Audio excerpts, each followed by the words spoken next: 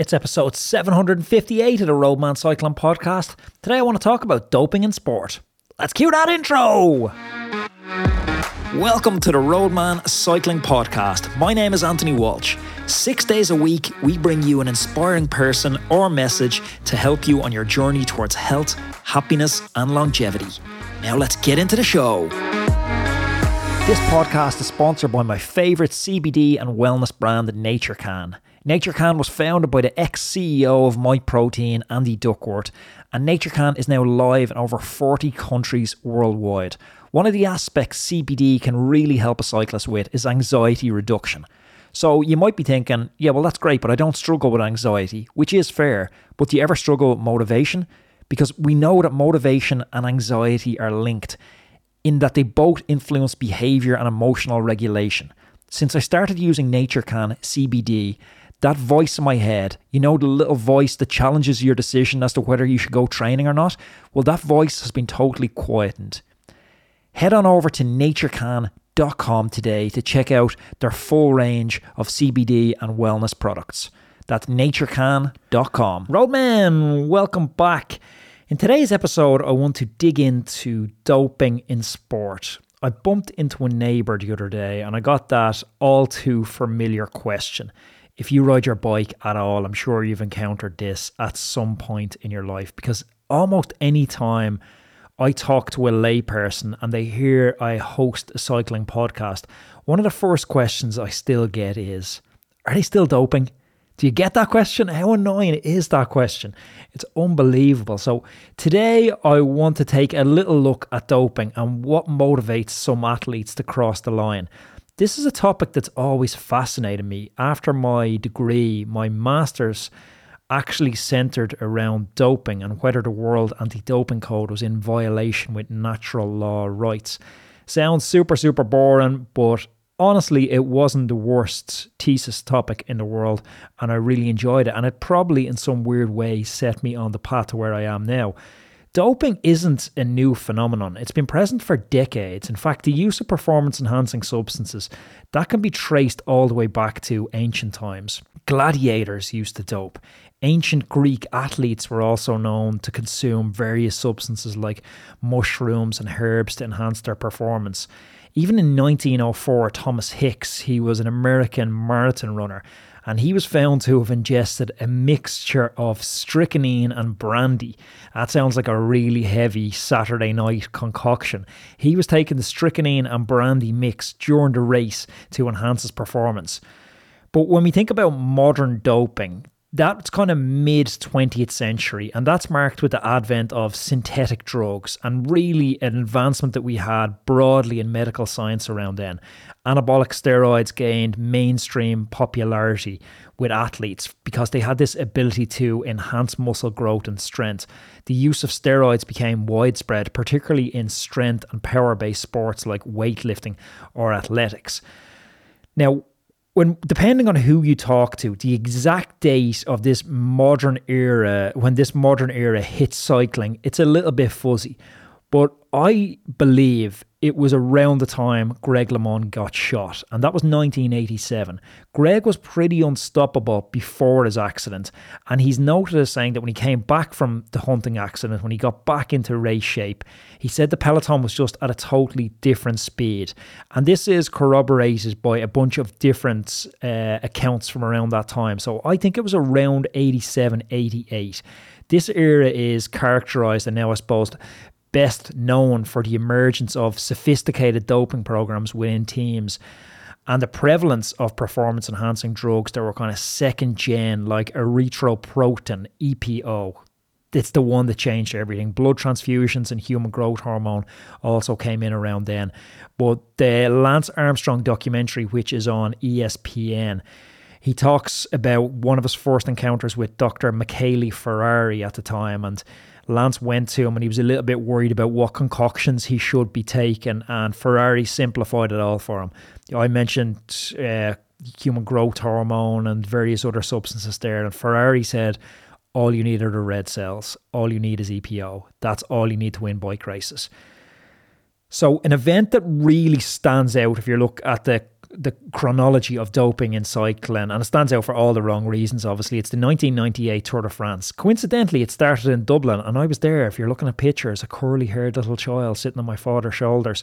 Now, that year, the Festina cycling team, this is how laissez-faire it was at the time. They were caught with huge quantities of doping substances. Like a soigneur just casually driving his car across the border with piles of illegal substances in the back of the car.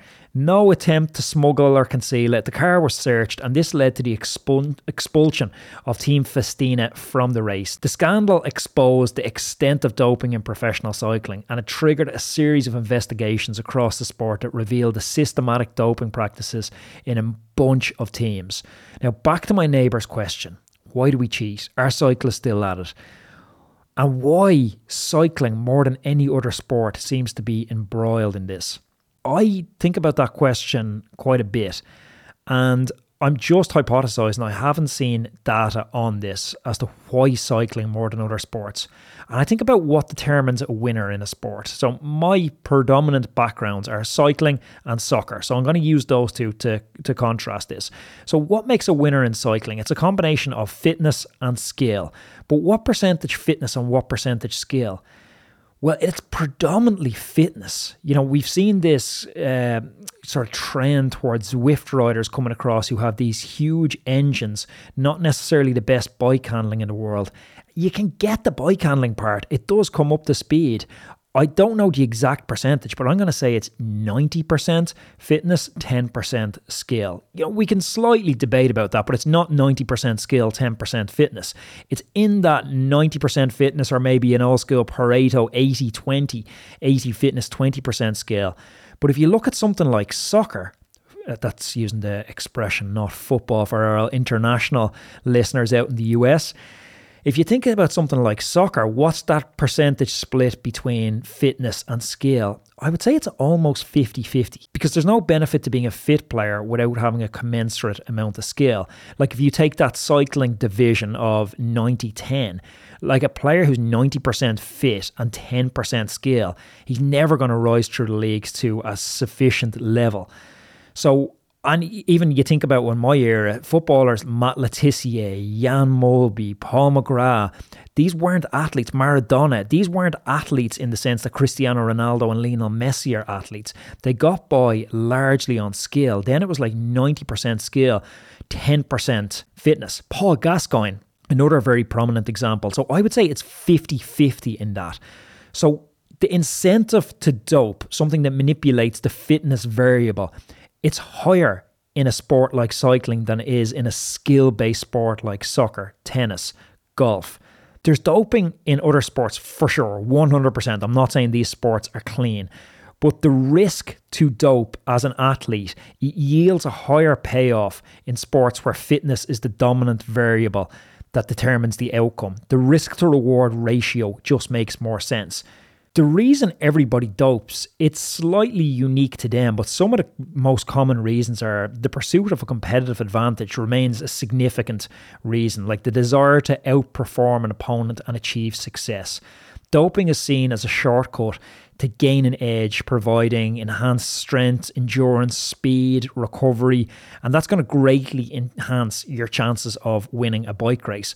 Also, financial incentives are absolutely huge. You need to look at the cultural context from which some riders come, especially South American riders are coming into cycling from villages that aren't very affluent. So financial incentives play a significant role. Success in professional sports brings substantial rewards. We're looking at prize money, endorsements, sponsorship, appearance fee.